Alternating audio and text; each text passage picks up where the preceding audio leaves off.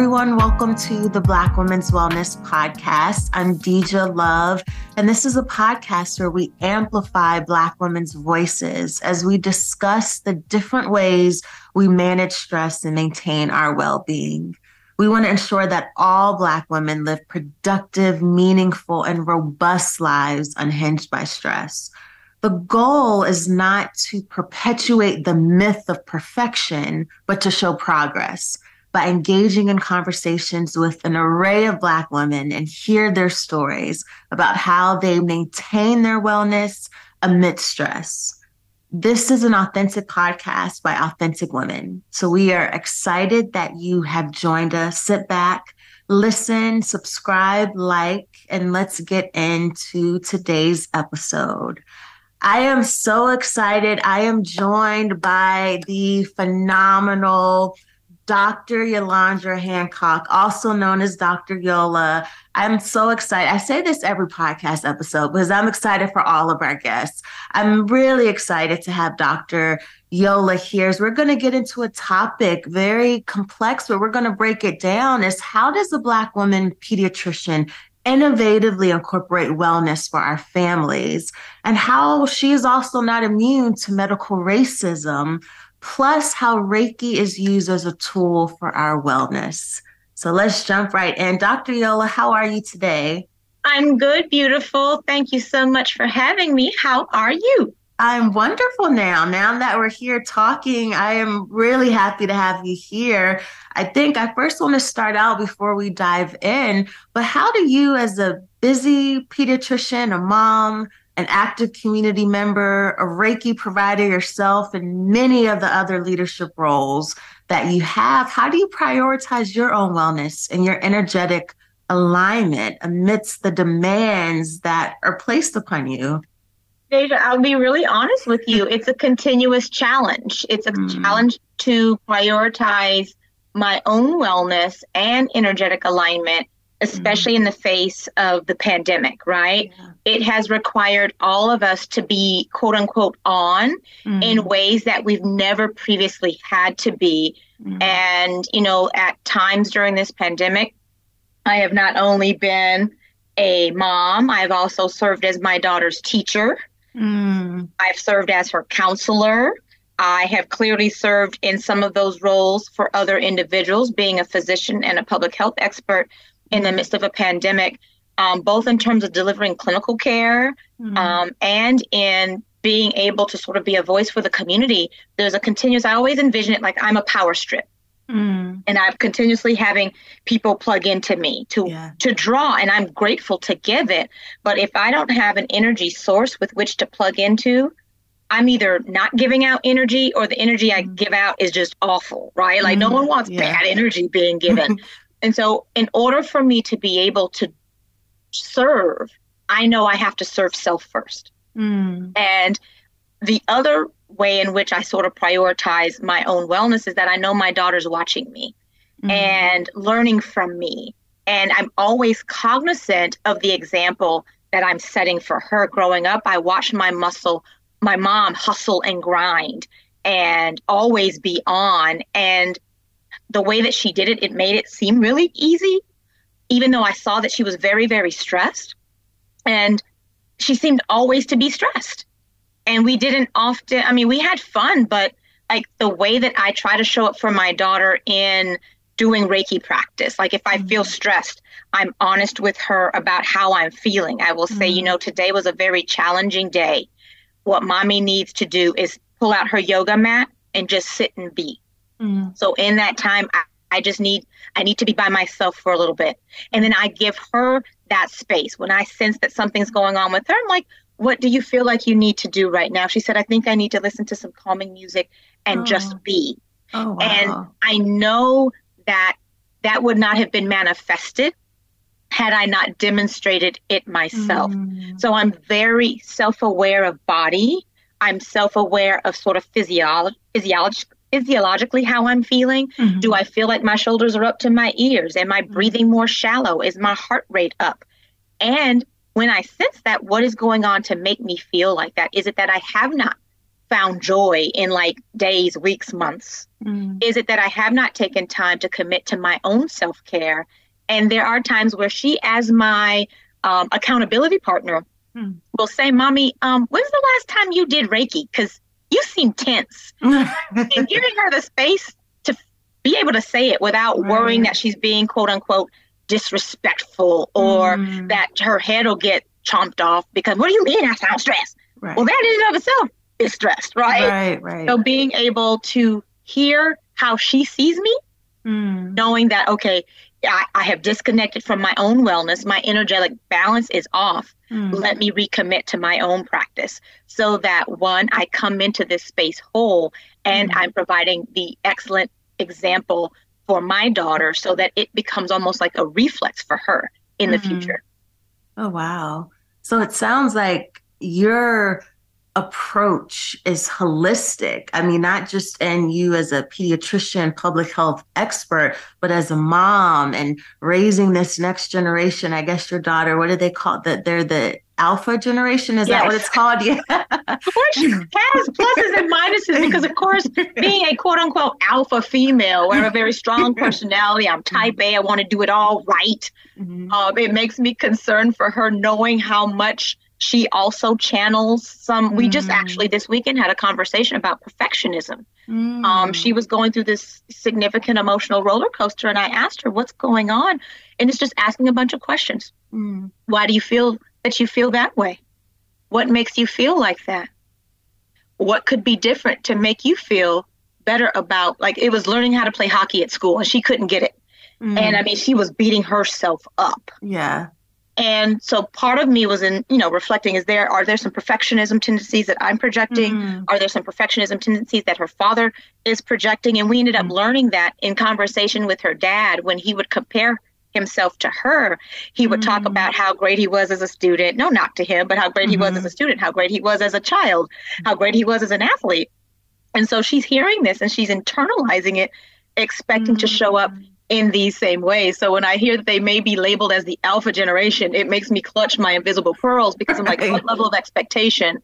Like, because I'm Gen X, right? And when I hear Gen X, it's just like, F around and find out generation. Like, I'm like, yeah, and the chest. And then I'm like, alpha generation. Yeah.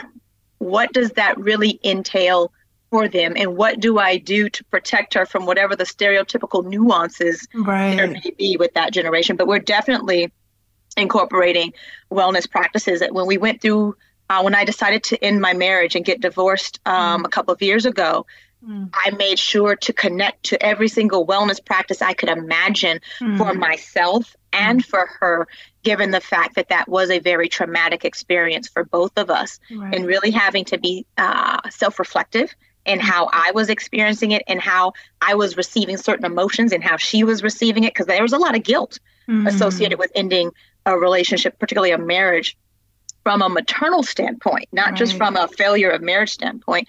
And that's where I really had to lean into these wellness practices to be able to navigate us through it as whole as we could be from an emotional standpoint. Right. Wow. Dr. Yo, you said a lot there. I mean, we could go down many paths here. It sounds like, though the connotation of alpha generation, but you are pouring into your daughter.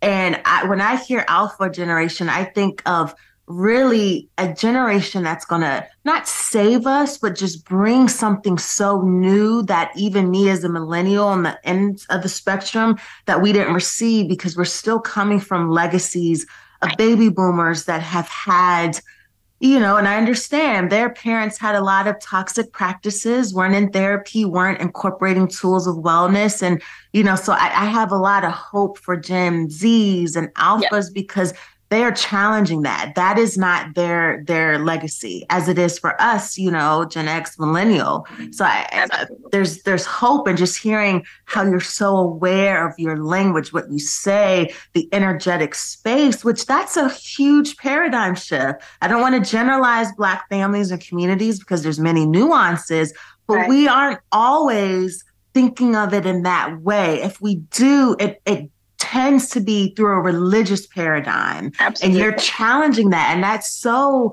rare and it's so unique. And your daughter is going to be she's going to be what we need because Absolutely. we didn't have that. And for her to be so young and those seeds already there, it's just, I have hope. I really do. And I love your perspective on it, because when you hear alpha, you also hear beginning. Mm-hmm. And it Mm-hmm. certainly is a new beginning. It's a new beginning for us in how we parent. Mm-hmm. I just finished writing a parenting book, and prayerfully, we will have it published. My goal is in November. It's World Day of the Child in November. Oh. So any publishers listening, holla at your girl. But it really speaks to what you just talked about. Mm-hmm. It's transformative. How we transform a generation really is based on how we parent. Yeah. And being reflective of what our experience was as children growing up in these households of baby boomers, Gen Xers, etc. What is the best of it that we received? And of the challenges, how do we go and grow through them to show up as our best parenting selves, so that we create space for our children to feel the way they feel? I just created for her a mood board, and on it is a list of how she sees people seeing her. Okay. The right side of it is how she actually feels. Okay. And the bottom of it is, what does she need from us? Because as parents, we have a tendency to just give advice and tell them what to do. She may just need a hug. And she may not even be able to think it through to communicate it, but she can take that peg and put it in the board and let her know. And there's this notion now of gentle parenting. I don't think it has to be called gentle parenting. It's just parenting. Why is gentle versus what? Hard? Like, just let the space that we create for our children to be, to feel, to experience, to optimize their wellness through not using harsh words, being mindful of our word selection and what our emotional response is triggered from before we push it out and pour it all over them. Right. That's, to me, that's parenting. That's what it should be. Not gentle, not mild, but parenting. And that's how I operate, both in terms of my own parenting and how I partner with parents in my practice to help raise up all these beautiful Black children that we now have in this upcoming alpha generation. Yeah. Yes, we do. So, Dr. Yola, I mean, first, for those who don't know, if you just Google Dr. Yolanda Hancock, you will see an array of accolades. She's been on media circuits. She's been cited. And I mean, it's just, the list goes on. And we're not going to get into that because you can see that on Google. I love that we're getting into what folks would not find on Google. And this is the deeper, but you as a parent, as your own wellness being prioritized, and as you so vulnerably, and I really appreciate you mentioning your divorce, it seems like you are so in tune to how those emotions are either being absorbed or projected, but then you add the next layer, then you have families and patients, and you're the same way you're raising your daughter, co-parenting, you're pouring that into your pediatric patients. What sparked this desire to uniquely, because this is atypical. I mean, you and I have talked about this fragmented, racist medical care system. Absolutely. You are challenging that, and that is very unique. What was the impetus for that? And then how do you manage that? Because you're trained and indoctrinated through a system that is the antithesis of what you're sharing with the world. So how the duality, that's interesting to me. Right. I certainly part of it, particularly from the wellness standpoint, and sort of natural ways of healing the body. In some ways, it's almost innate, if you will. Being from Louisiana, there's something magical about individuals coming from the boot in terms of natural ways of healing the body. My grandmother used to create what we call conjuncts. And the definition of conjunct is literally putting things together. So she would put all these herbs and spices together if you had a stomach ache, if you had a cold, etc. I don't really remember going to the doctor. Oh, wow. While I was in Louisiana. It wasn't until I moved to Southern California that we'd actually go to the doctor if we were sick. But my grandmother pretty much took care of everything. In college, I became introduced to the mind-body connection. I originally majored in physiological sciences and then transitioned over to psychobiology because I wanted to have a better understanding of mind-body connection. But I also dealt with a very racist encounter with a professor in physiological sciences. I went to challenge a grade because I felt like I had been docked points too many. And I was told, I was asked, why do you people always want something for nothing? Knowing that the department was relatively small and I'd likely cross paths with this professor again, I opted to choose a different major. But, I'm very spiritual. I believe God works in all kinds of amazing and miraculous ways, even when it hurts, the transition, the transformation. And I switched over to psychobiology, and I'm forever grateful for it because it allowed me to truly appreciate how powerful the mind is, how powerful and impactful stress is on the physiology of the body in terms of knowing that there was greater than the Western way of practice of medicine. Really, from the time I was a little girl, I watched my great-grandfather, my papa, suffer health issues while we were waiting to see a doctor in where I'm from, Louisiana, small town, Independence, shout out Tangipahoa Parish.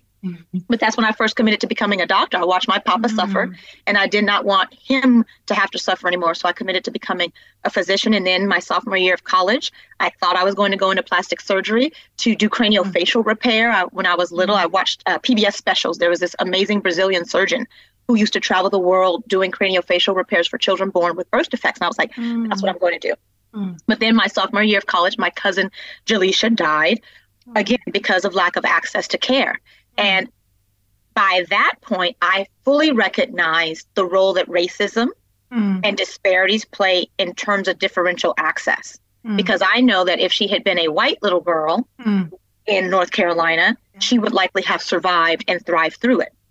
And so it made me pivot fully away from a career in plastics to a career in pediatrics, but not just in terms of clinical care, but what are all the systems at play, from the family dynamics and the cultural issues all the way through to the actual practice of medicine. And I've never looked back. Between college and medical school, I taught elementary school for a couple of years. A lot of folks don't know that, out in Watts in Los Angeles. And that's when I really gained a full appreciation of the impact of things like hunger and the impact of challenging family dynamics on a child's ability to learn.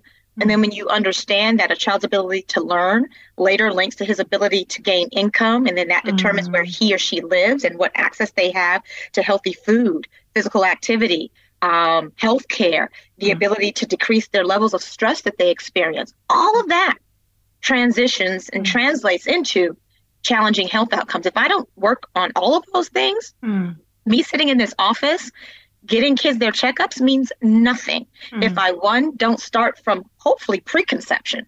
So when I'm talking to an adolescent young lady, a young girl, about the beauty of who she is as a Black woman, how wonderful her hair is, how highly intelligent and brilliant and gifted she is, no matter what she wants to do in life, even if she hasn't figured it out yet. Talking with parents about how we nurture this child. What books do you have on their bookshelves? How are you talking to them about your stress, their stress? What examples are you setting for your children to follow? That's how I've been able to integrate my own personal experience and journey in a career in medicine, but with the appreciation of how our minds influence our health and what are the other modalities that we can utilize outside of a prescription to help optimize health. I created my own rotations. Shout out to UCLA School of Medicine. They encouraged me to create some of my own rotations. I rotated at a Native American reservation in San Diego. That's where I was first introduced to the practices of Reiki, acupuncture, cupping, etc. I literally saw a diabetic wound heal over the 6 weeks that I was there. Western medicine couldn't do anything for this patient. They had tried all the clinical things and nothing worked. 6 weeks of Reiki and acupuncture, this person's wound literally healed until the skin was completely smooth. Wow. And it wasn't that it was like some phenomena that no one could explain. We understand that there is healing in touch, that there's energy throughout the body. And that, it was so eye-opening for me. I was like, this has to be part of what I do in practice for the rest of my career. And I've been able to navigate these very natural ways of healing and marrying it to medicine. I don't even know where my prescription pad is because the majority of the time that I'm working with families, both adults and in the pediatric space, it's talking through stress, it's talking through sleep and all of those things that impact health. That's powerful, Dr. Yola. That can't be underscored because the majority of your colleagues do not do that and look down upon, and I hate to say the term ulterior approaches to medicine, because it's not. It's really the forefront. Like, it's existed before we've come to this nation that we occupy. Absolutely. It's just so fascinating to me because we minimize the power of energy. And just as you described, you're a UCLA medical student, you're in your rotations, and you saw over 6 weeks the healing power, and this I know gets down a whole other path of conversation. But how can we've talked about this for decades. Right. Fragmented, broken healthcare system. There's so much literature to bolster wellness and healing and Reiki and acupuncture, yet providers still do not make the connection that you do. How can we surmount that? I think part of it is, one, recognizing the racist attitudes in clinical spaces, that Western medicine is the only way to practice medicine, if you will, when, to your point, these healing practices existed well before Western medicine even existed. Some of the components of Western medicine are based on these historical and current practices. And what I find absolutely amazing is that we collectively, particularly people of color, we've not ever removed ourselves from it. If anything, we are further wedded to it now than we have ever been before. What it will require is, one, the recognition that innately the Western way in which we are trained is racist. We don't give credit to Imhotep, the actual father of medicine. If you ask any medical student now, outside of those who have pursued this education on their own, no one would know who Imhotep is. But it should be in every single medical textbook. The first class, when we talk about the history of medicine, Imhotep should be in conversation, because he was the father of medicine on the continent of Africa, bringing in all these healing modalities, right? So it's first recognition that there's racism in the Western way in which we're trained. Two, it's the acknowledgement of the historical and current importance of natural ways of healing the body. And three, to understand that I don't need a randomized control trial to say that something is a valid methodology for healing the body. We know that there is no value placed in these natural ways. Like, every once in a while, the NIH might throw you a little change to study it. But particularly for those of us of color who actually write a proposal to study it, we don't get the money. No. But if I'm Jim, Jim Smith. Yes, you do. Yep. Who doesn't look like either one of us. If he decides to study it, then perhaps he'll get a little bit of change. But we have to really acknowledge that we don't get funded. And then why do we necessarily have to? Why does it have to be this ivory tower way of approaching care, health, that is validated? We talk about this in terms of natural ways of healing the body. There are some studies that show the role of Reiki, that show the role of food as medicine. Like, we have sufficient data, but until it's actually, quote unquote, validated in Western ways of raising up the next generation of medical students, you're going to continually have the collective eye roll that I see when we talk about Reiki, when we talk about acupuncture, when we talk about food. I mean, even essential oils. Not that you need to rub an oil on your body and all of a sudden it's going to take your diabetes away. It's not an or. It can be an and. And in Western medicine, often it's approached as an or. And I think that we have to address that when we're in conversation with our families. Be aware of your body language and your thoughts. If someone says, oh, yeah, I had my child had asthma, I put some peppermint essential oil in a bowl and had them breathe over it and their asthma got better. Don't roll your eyes and be like, really? That's what did it? No, be like, okay, well, what oil did you use? How long was he good? Well, this is what I'd like us to do based on his exam. I'm still hearing him wheeze a little bit. Why don't we do these things together? Right. Why can't we, as healthcare providers, be more open to that? If we were to address it in that way, I think that there would be more space for people to feel comfortable to bring in these natural ways of healing without being hesitant in the doctor's space. And it would be an opportunity for us to learn. I honestly think if I had the opportunity to create a medical school, I would absolutely, as part of required rotations, include these natural ways of healing. I would have curanderas from Latin America come in. I would have some of my people from Louisiana with my grandmother and her herbs and spices come in and talk through, give the historical context for people of color in terms of what the healing experience has been and continues to be.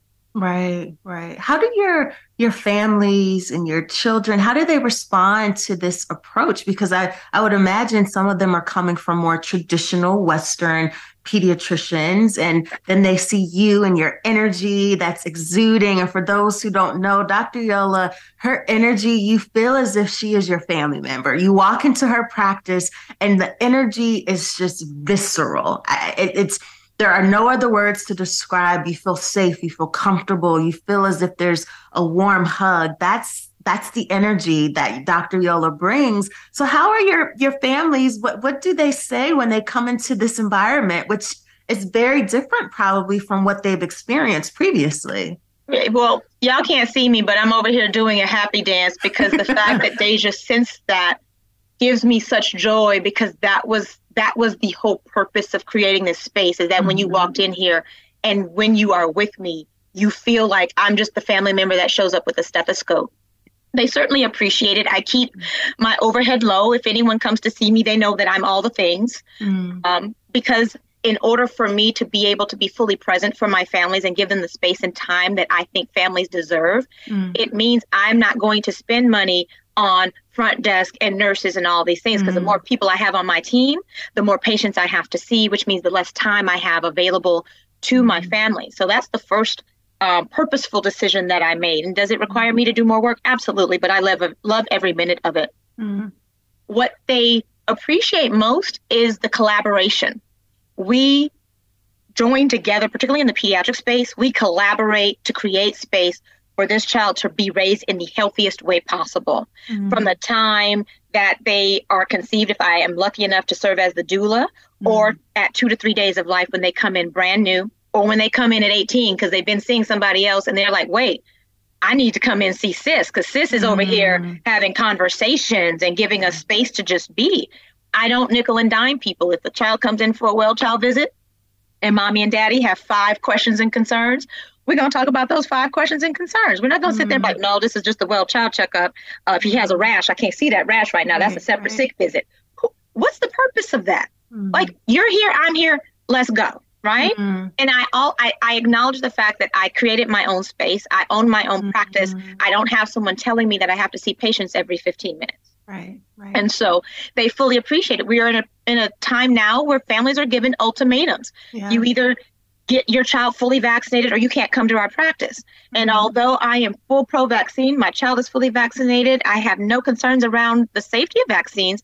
What I also appreciate is that parents need to make an informed decision based on their comfort.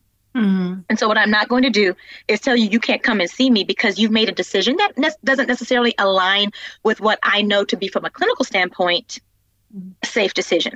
I have no concerns around vaccines, but if families do, we're going to navigate this space together. When and if ever you decide to get your children vaccinated is your choice. I'm just here to be a conduit of that information. And that in and of itself sets me apart from other healthcare professionals who, I don't take it personally. You don't want to get your kid vaccinated? That's no reflection on me and your distrust of me, right? Like, you don't trust the system, and I get it. There have been times where I haven't trusted the system. Right. Like, we just got a new RSV vaccine for adults, and I'm like, I didn't even know RSV was really acting up in grown-ups like that, to the point where we needed a shot for them too. Like, I've only known it to be in pediatrics, but now we got a shot for that. It makes me ask questions, and I'm fully transparent in how I question the system. And so if I'm, as a physician, able to openly say, well, no, I don't necessarily agree with that. If I say I'm not getting the COVID-19 vaccine immediately because I want to wait till 10% of the population gets it before I get it, because I'm still human, I'm going to be open and honest. I'm not going to hide that fact just because I'm worried that all my colleagues are going to look at me like I'm some sort of anti-vaxxer. If that's how you label me, that's your business. But I'm going to be as granola as the good Lord has designed me to be, because that's who I am authentically. And that's how I show up in my clinical space. And I honestly think that that's what sets me apart. It's one of the main reasons why, even for patients that I don't see anymore, I've worked at Children's for almost 15 years, and I'm still in touch with some of my families in 2023. Some of these folks I haven't seen since like 2009. But we still stay in touch. And I think it's because of that strong bond of relationship that I establish with my families and being my full and transparent self. I can't imagine being anyone else. I can't imagine putting up a front. How can people really trust you if you're not showing up as your authentic self? Yeah. Dr. Yola, is it possible for us to have other physicians like you to challenge the system? Because you're presenting a model that many physicians, I think innately, that's why they went into medicine, but then they get caught up in the insurance and the fee for service models and just like all of these things that take them away from it. Is it aspirational to say we need more physicians like you to really challenge this fragmented healthcare system? Right. In order to really challenge the status quo, it takes more than just our training as clinicians. It really requires a complete dismantling and restructuring of the clinical system. We don't get to decide if we're working for someone else. And even in practice now, like I will tell you, I still roll my Honda and Sally Mae is my pimp because I'm not over here making bank. Someone recently, I was at the American Heart Association's Heart Ball, and someone was like, oh, you need to bid on some items. And I was like, sis, I'm over here robbing Peter to pay Paul, just like the rest of us. It's at a financial sacrifice to me that I practice the way that I do, but I'm willing to make those sacrifices because I know that I'm working for the greater good, particularly for Black families. And I accepted that a long time ago. For some of us, financially, we can't make that same kind of sacrifice, right? For a variety of reasons. It's not that we don't want to, but simply that we cannot. It isn't until we address the challenges in the insurance reimbursement framework, the fact that we still in this country don't have a universal healthcare system, that depending on if I have care first, but if I have care first PPO versus HMO, if I got the PPO but the preferred, it's you can have 50 different insurances under one insurance and still not know what you have to pay or what you're going to get reimbursed as a clinician. That's what drives us. It's healthcare administrators that drive us to change how we practice medicine. I remember when I was at Children's, and I love them to pieces and serve on the board still, but we were told every single day how many patients we needed to see. And if that meant being double booked, triple booked, like I can't get into somebody's business. A child comes in to see me and guess what? Oh, I find out that they were suicidal last week, but I got 20 minutes to see you. I need more than 20 minutes. By the time I say, hey, how y'all been doing? 20 minutes are gone. But that's what we are, the system that we have to practice in a huge part drives how we end up showing up for our families. It's not that we don't want to be fully available in the way that Dr. Yola is. It's either are viewed out of us, meaning this revenue, like each patient is a revenue generating unit. And that's what we are trained to see them as. We still try to put in the human part of it, but a huge responsibility for us is generating income for the institution in which we work. And particularly in pediatrics and primary care pediatrics, specifically if you're taking care of a large Medicaid population, you do not have the luxury of practicing in the way that you dreamed you would practice. And it requires us to open up practices. But then you have these huge conglomerate organizations that go out and buy us up. And then they say, you can still work, but you don't have to worry about the overhead. You don't have to worry about the logistics. Work for us. We'll take over the practice. And then you end up in the same position you were before. Exactly. Yeah, it's cyclical. It's a cycle. And the solution to it, because I don't want to be fatalistic. You know, we want to have hope and optimism. But what you just articulated is what a lot of consumers are unaware. This is the behind the scenes element of healthcare. And the population health that many people that do not look like you and I are leading. Are in these board meetings and are making decisions for the population, not having not just lived experience, but the cognition of intersectionality to understand how nuanced it will be. And that's where I just, it's a challenge, Dr. Yola. And that's why I see you for Reiki, for my alignment, because I get challenged by this knowledge. You know, I just wish we had a cadre of more Dr. Yolas that had I'm not pitting, that had the bravery and the courage to say that in spite of revenue, I am going to serve our community because if not me, no one else will. Absolutely. And it's a brave decision. Like are there nights that I'm like, okay, My daughter graduates in 2030. What does this look like for us? But I have faith. Again, I'm a very spiritual being. I know God did not put me on the planet for this calling and not take care of me. Every single time that I have ever had a concern, a worry about particularly financial, because that's like, if you were to ask me, Dr. Yola, of all the things in life that are service stressors, what is your stress? My stress is finance. Yeah. But I know that, and I turn it over to him or her, our higher power, so that when opportunity, and they always provide every single time. And so I can walk firmly and confidently in my faith, knowing that my calling, my purpose, I am walking fully in it. And there are other layers to it that I will pursue as time progresses. Right. I don't have to worry because I know that my needs and wants will be provided for, as will my daughters. Yes, that's good. That's good. I love that. And you mentioned this previously, Dr. Yola. You mentioned that you have faith, you have trust, you know that it is working for your good, and you question the system. I think you were showcased in this amazing documentary, Birthing Justice, that really highlighted the DMV, talking about birth rates and outcomes and the birthing crises that Black and women of color and birthing persons experience. I think many people listening I'm not because I'm in public health, but others may be a little shocked to know that you are not immune from medical racism. Can you tell us you talked about the racism of just your training as a physician, but then you birthing your daughter, being on the patient side, that even though you're a physician and you're going in and you're cognizant, you're aware and you're advocating for yourself, that did not protect you. Could you talk about that a little bit more? Absolutely. One would think that being a physician, being a public health expert, particularly in maternal and child health, that somehow that would make me immune to complications related to being a birthing parent. What I would say is that the medical racism for me was serving as an employee. Being pregnant, it was very complicated. I was nauseous every single day.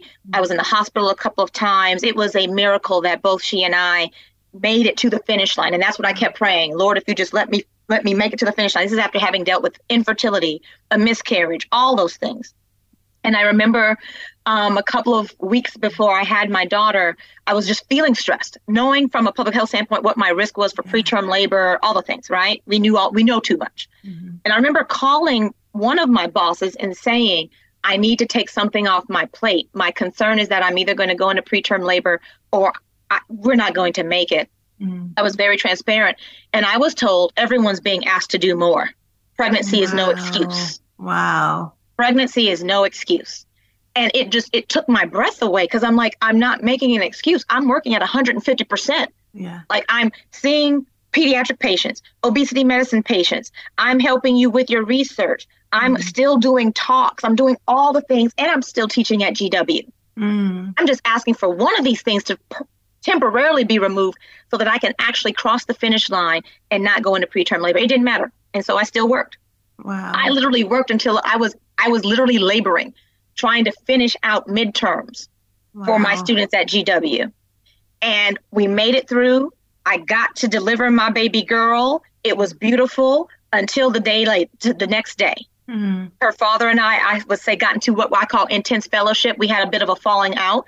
And my body was like, sis, I've taken you as long as I could. And my blood pressure shot up into like the 180s, close to 200 over 100, like the systolic, diastolic, everything. I literally thought I was going to die.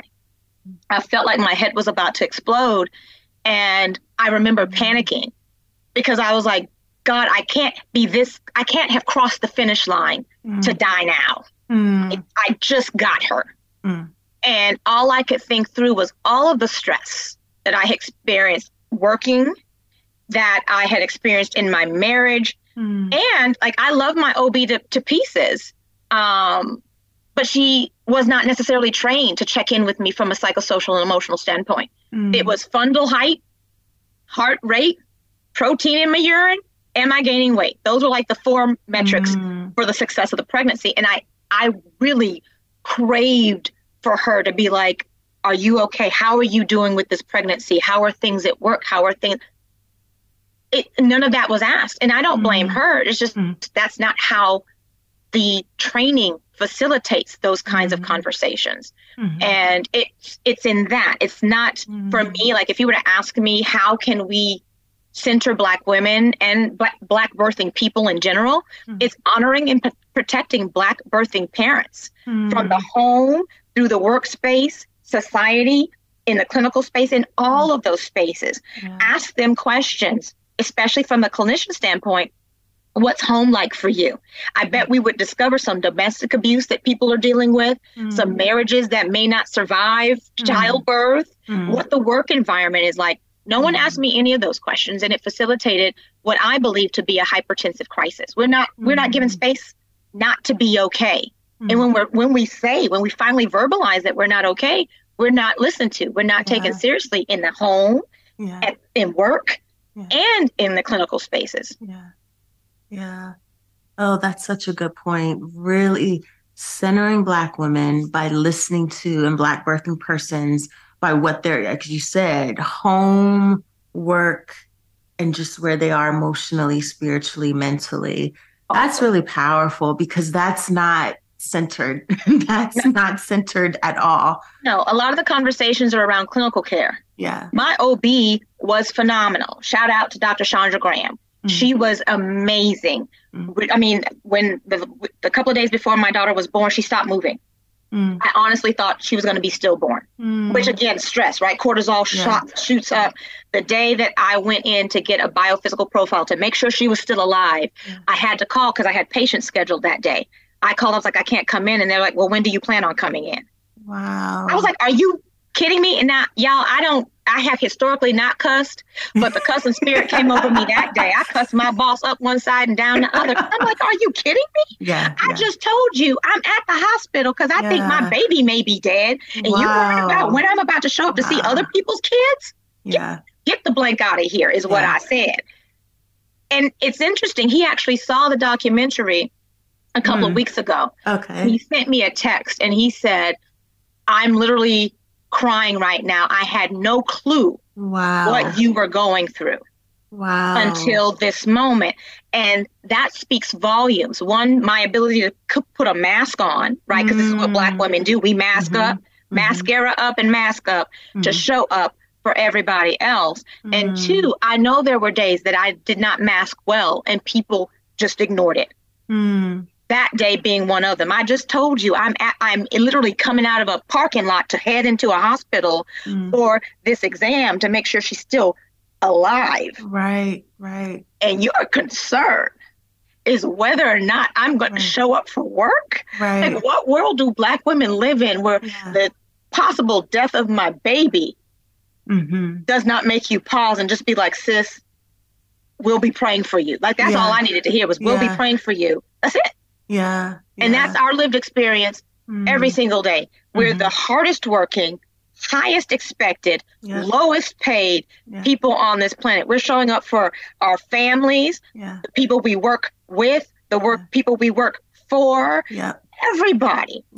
But the minute we need something, it's like, well, what's wrong with you? You can't do this. You can't. No, I cannot. And so I give all my sisters permission to say, no, I cannot. I owe you nothing. Because I owe myself everything. That's a word. I owe you nothing because I owe myself everything. That's a word. Wow. And how did you respond to this prior employer once they saw the Birthing Justice documentary and they said they were crying? That would have, restraint would have had to come over me, because I would have been like, oh, the chicken's coming home to roost now. Well, that's certainly where Reiki and yoga come in. I'm certainly in a much more centered place. I will tell y'all, the cousin spirit will still come over me every once in a while, but I got to be real mad for it. It was in love. I said, I hope that watching it gives you the insight and perspective needed for people in the future to extend them grace, compassion, and consideration. Wow, that's and I always say God takes us through these things not for ourselves. Sometimes it's for our own edification, but there are times in life where I know I'm going through stuff not for me, but because I know it will help someone else. And God and I will have a conversation where I'm like, listen, why come? Like, I'm gonna get real with God. Why come? I can't get it the easy way. Why come we got to do it this way? Why is it the road less traveled every time I get ready to do X, Y, or Z? And then I will literally hear in my spirit, it's because you are a trailblazer. And I know you have the capacity to not only navigate through, but bring others with you. Wow. And that's what gives me peace. And that's when he sent me that text, my heart rate didn't go. I had not a single physiologic response. It made me smile. And I said, one, that's the power of this documentary, Birthing Justice. Make sure you see it. Yes. And two, that's the whole reason why my sorority sister, my prophyte, Monique Matthews, created this opportunity, was for that moment and for other moments. There will be other people who watch that documentary, and one, they'll recognize that for Black women, this isn't just like some statistical misnomer. This is across the socioeconomic standpoint. Like if a physician is going through this, it isn't just Ray from around the way and his girl who are on Medicaid, et cetera. No, this is high-end insurance with several degrees going through the same thing. And, I just appreciate that it triggers these kinds of conversations and reflections. Yes.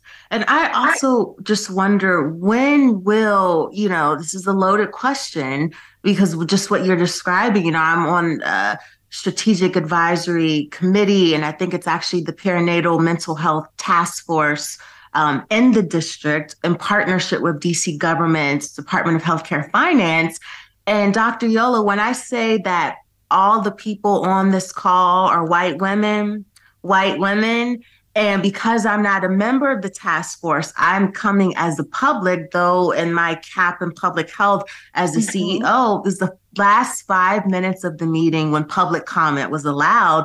And I said, this is a state of emergency. As I'm seeing only white women on this call, you all have the privilege and the luxury of this just being an afterthought. But for women and birthing persons that look like me and the story that you just described, this is life. And so what are you, DC government, doing? Because this is just another agenda item. But for us, we are dying. So I need you, white women, I need you, Karens, to step back.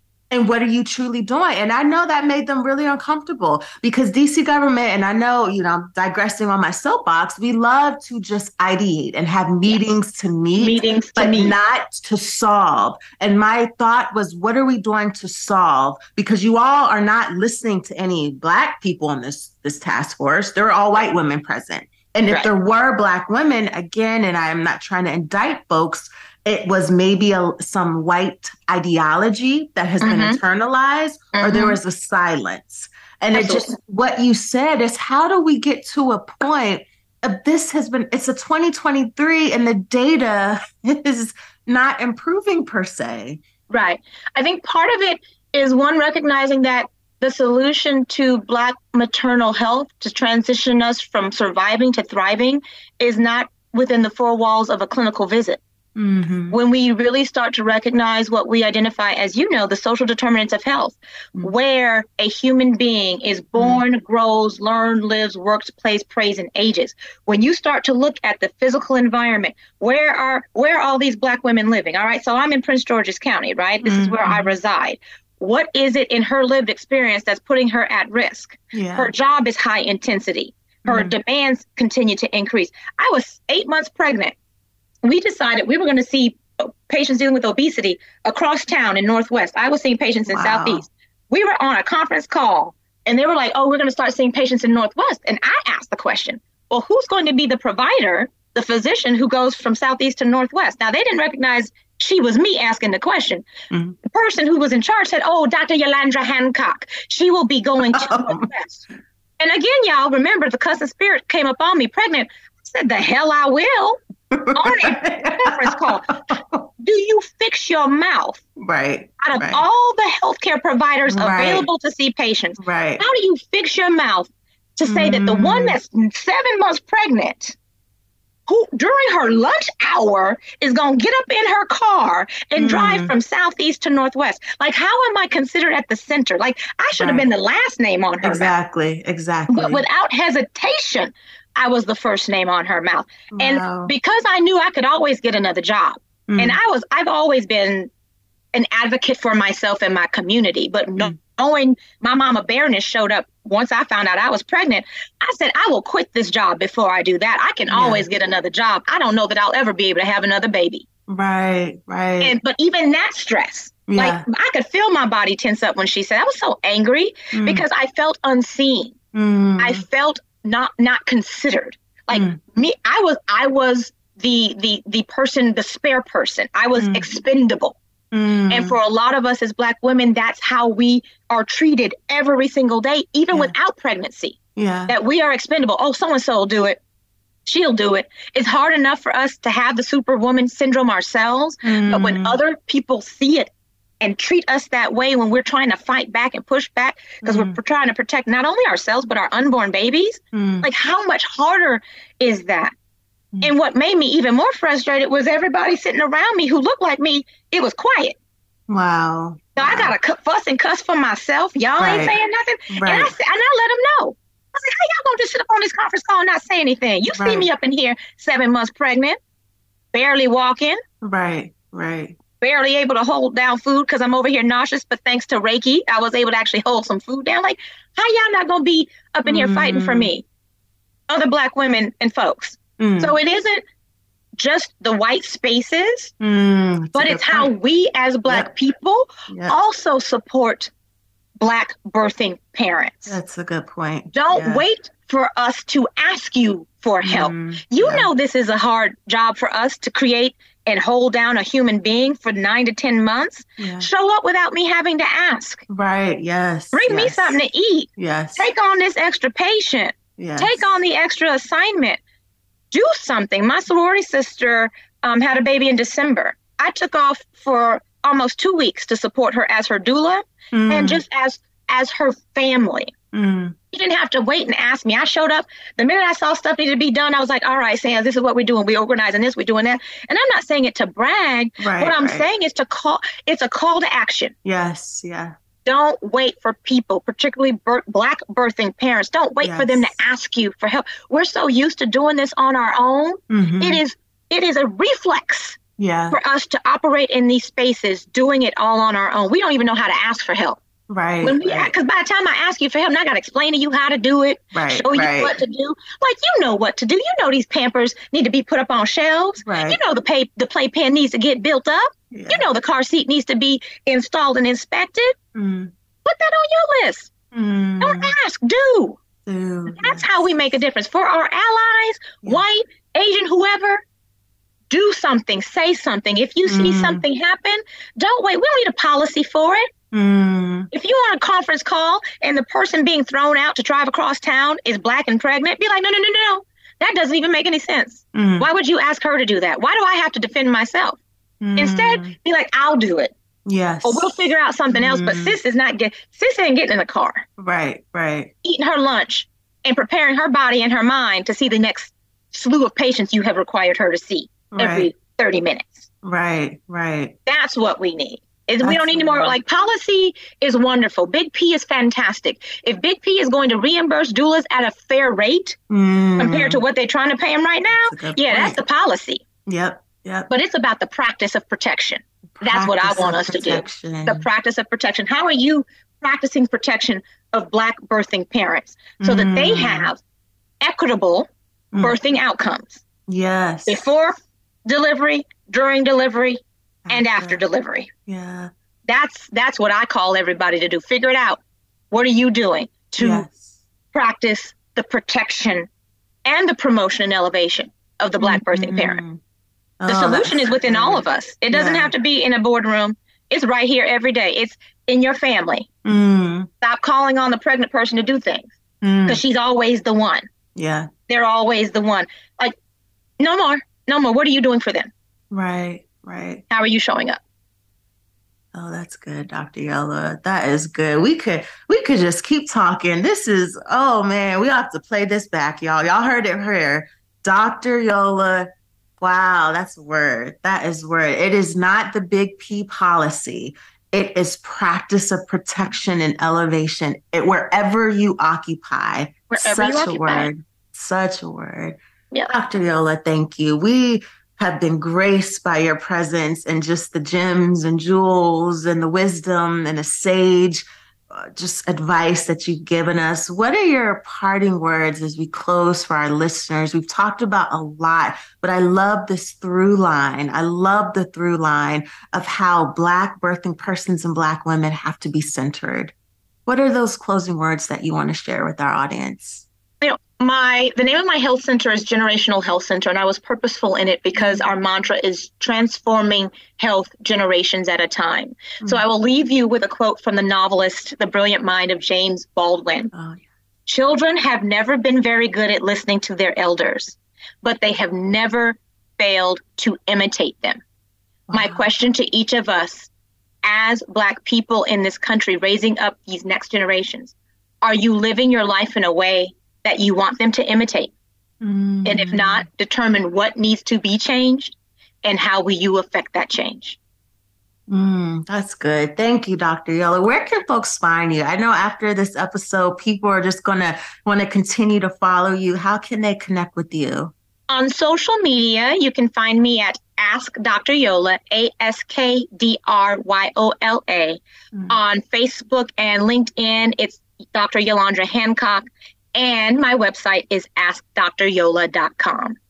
Wonderful. Dr. Yola, thank you for being here, and we appreciate you. Thank you all for listening to this episode of the Black Women's Wellness Podcast. Please continue to listen to our upcoming bi-weekly episodes. Connect with us on our website, thebwwa.com,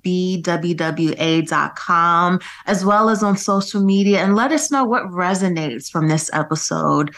We want to continue to support Black women who are stressed, who are burnt out and overwhelmed. So we invite you to donate to the Black Women's Wellness Agency on our podcast by going to the BWWA.com about section, clicking the donate button.